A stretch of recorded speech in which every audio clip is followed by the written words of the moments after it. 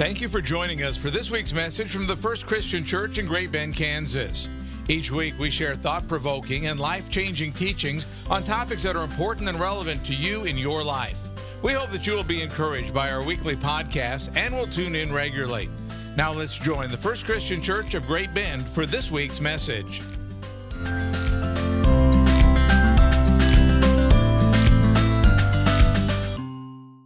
Today is week 4 of our sermon series called Simply Jesus.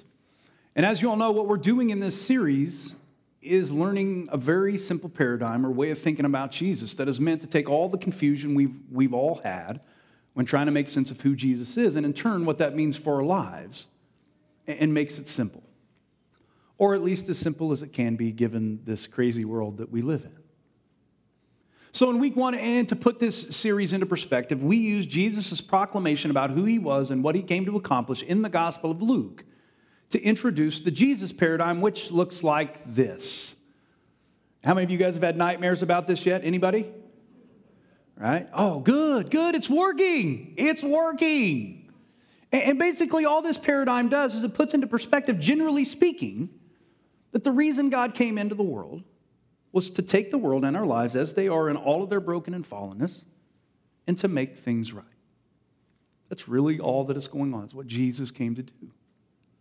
Then in week 2 and 3, to start to see how every part of Jesus' ministry fits into this paradigm, we examine how Jesus, through his healing and exorcisms, along with how he was all about taking the outsiders and making them insiders, was basically all about entering into those specific places where things were not right and making things right, which he did by healing, setting people free, and giving people their lives back, or by doing what needed to be done in those particular places to make things right. And so today, to continue to build upon how this paradigm helps us to better understand what Jesus' ministry was all about, we are going to be exploring a very strange episode that usually preachers don't touch with a 10-foot pole, where Jesus shows us that breaking the rules on occasion is actually the right thing to do. That's not how it's supposed to go, right? Wait a minute, religion is supposed to be about keeping the rules. So what, well, you're just going to have to see, right? And you can boo if you want, and you can disagree if you want to. I don't have it all figured out, but here we go, nonetheless. So, let's see, I've lost my place now. Now, what you need to understand about the episode that we're going to be exploring today is that these particular events are taking place early on in Jesus' ministry, and he's traveling from village to village in the land of Galilee, proclaiming the kingdom of God and healing people and casting out demons and all that stuff. And as a result of all that, Jesus has gathered quite a huge following, which makes sense, right? But at the same time, he has caught the attention of the religious leaders of the day who are now showing up every place he goes to make sure he's not causing any trouble. Or more specifically, to make sure that he's keeping or following the rules. Luke 6, 1-5 begins. One Sabbath, while Jesus was going through the grain fields, his disciples plucked some heads of grain, rubbed them in their hands, and ate them. Or as Jesus and those following him are traveling from one village to another, it's like he did what he needed to do here, and so he's moving to this place. This group, instead of walking along the road, instead has gone through a grain field. And what they do while they're in the grain field is some of the disciples grab some of the grain, the heads of grain, rub them together so they can get to the good stuff, and they eat it. Which apparently would have not been that big of a deal on any other day except for the Sabbath. But because that day was the Sabbath, for the Jewish leaders who were following Jesus at this point, they see this act as breaking God's law. Or they see this act of rubbing this together as work, which is a pretty significant sin in their mind. Which is why they respond by asking this very loaded question. Why are you doing what is not lawful on the Sabbath? Or why are you breaking the rules? You're supposed to be holy. You're supposed to be religious, but you're breaking these rules. What's going on here? Now, what you need to understand about keeping the Sabbath at that time is that it was not just a suggestion, which is the way we normally interpret it today, but instead was a command that was given in the law of God that forbid working from sundown on Friday evening to sundown on Saturday evening, with the consequence for breaking said law being possible excommunication from your people or even death. Or to understand just how serious these Jews were about keeping the Sabbath, let me read to you Numbers 15, 32 through 36, which really puts this into perspective. When the Israelites were in the wilderness, they found a man gathering sticks on the Sabbath day. That's right, they found a guy doing this.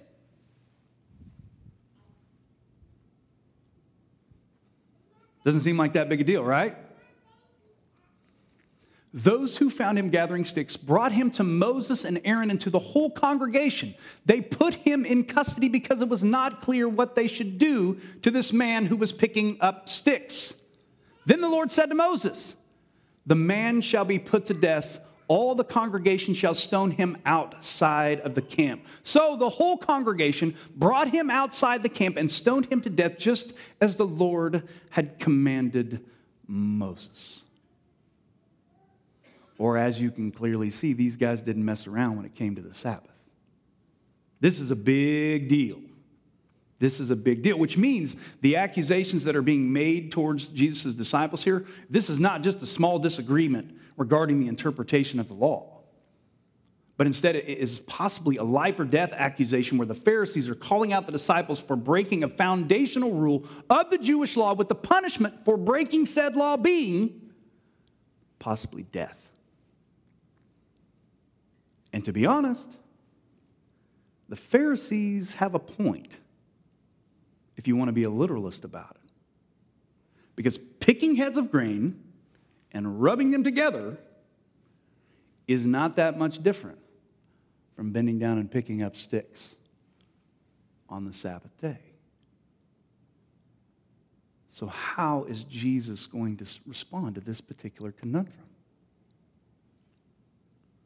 Well, it seems that Jesus, in getting frustrated with these religious leaders who seem to be doing nothing but following him around, causing trouble, responds by saying this.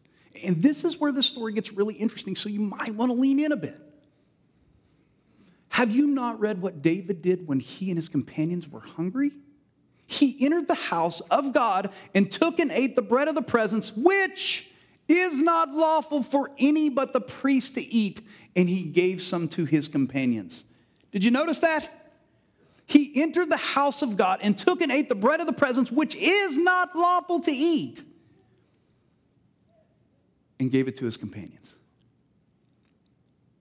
Or what Jesus seems to be doing in response to this accusation is to take a moment and to point out to these deeply religious people that within the same law that they claim to follow to the letter, there is actually an example of the great King David breaking the law by eating the bread of the presence. That's right, Jesus points out that in the same book that tells them to follow this letter to the T, there's an example of a man after God's own heart breaking the law. And what Jesus seems to be getting at with this brilliant example is not that it's okay to just ignore the law, or just to throw caution to the wind and not follow the law whenever it's needed, but that there are times or rare instances, especially when people are in need, when it's okay and even right to break the rules. And if you're looking for black and white here, you're not going to find black and white here. And if you're looking for black and white in the world, you're not going to find black and white in the world either. It's just not how the world works. Which is what David and his companions did by eating the bread of the presence because they were hungry.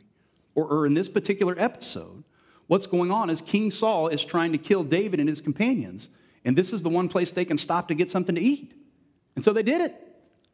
And what Jesus' disciples were doing, because they're going from place to place, they're hungry. They needed the energy to make the trip.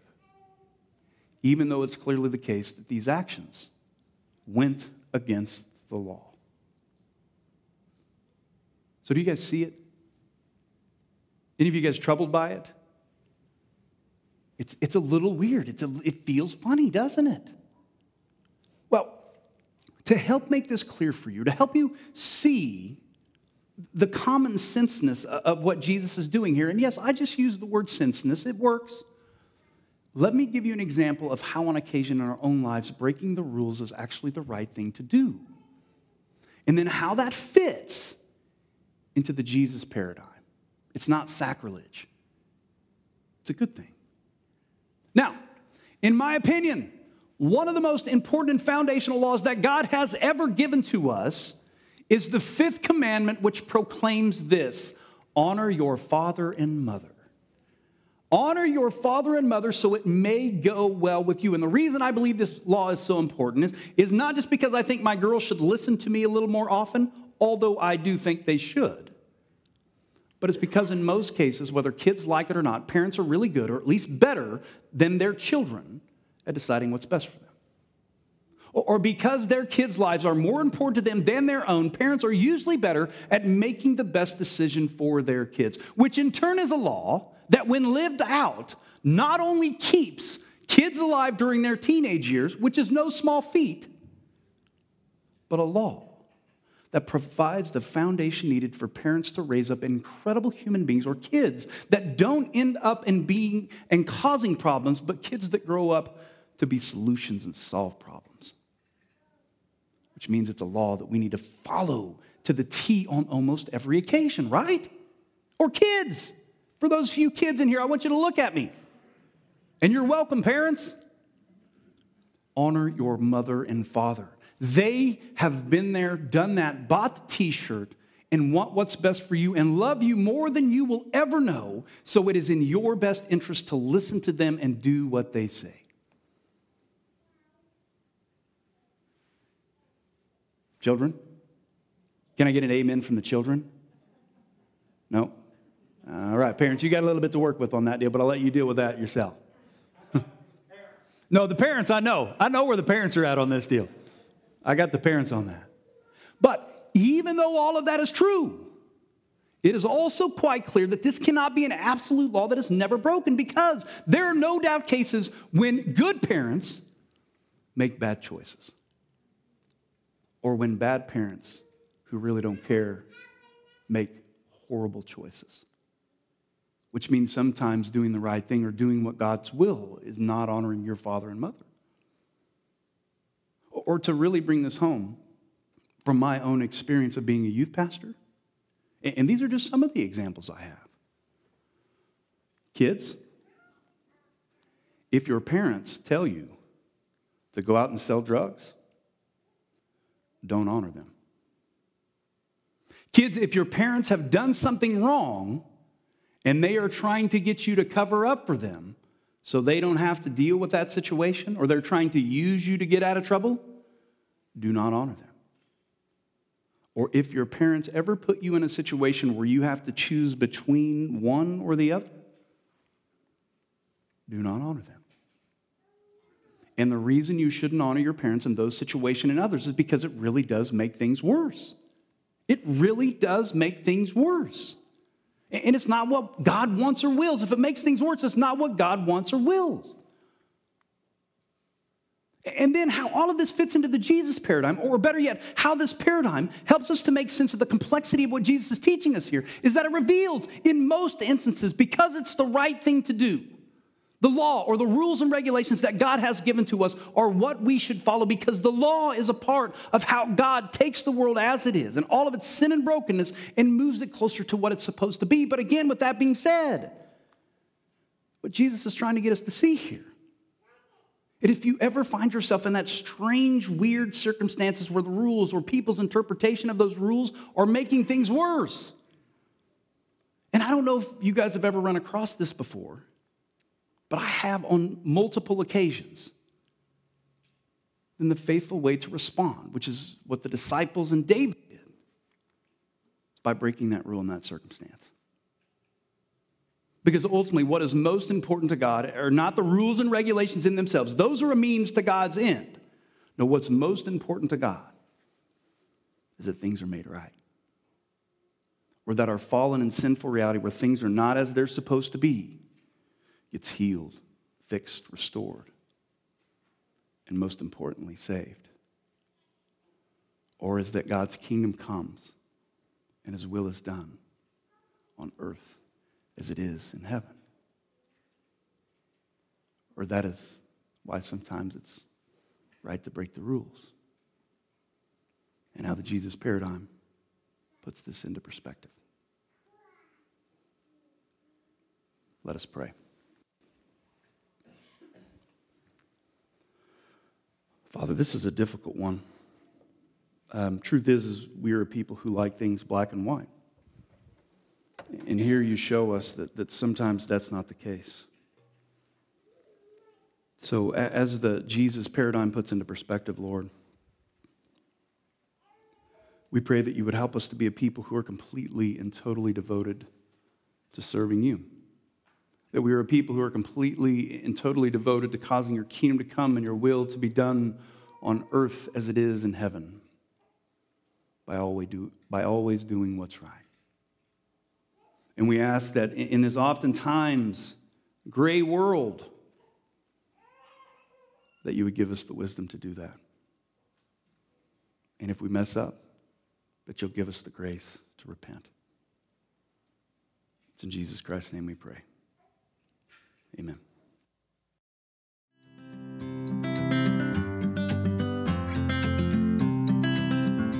You are invited back next week for another life-changing message from the First Christian Church of Great Bend, Kansas.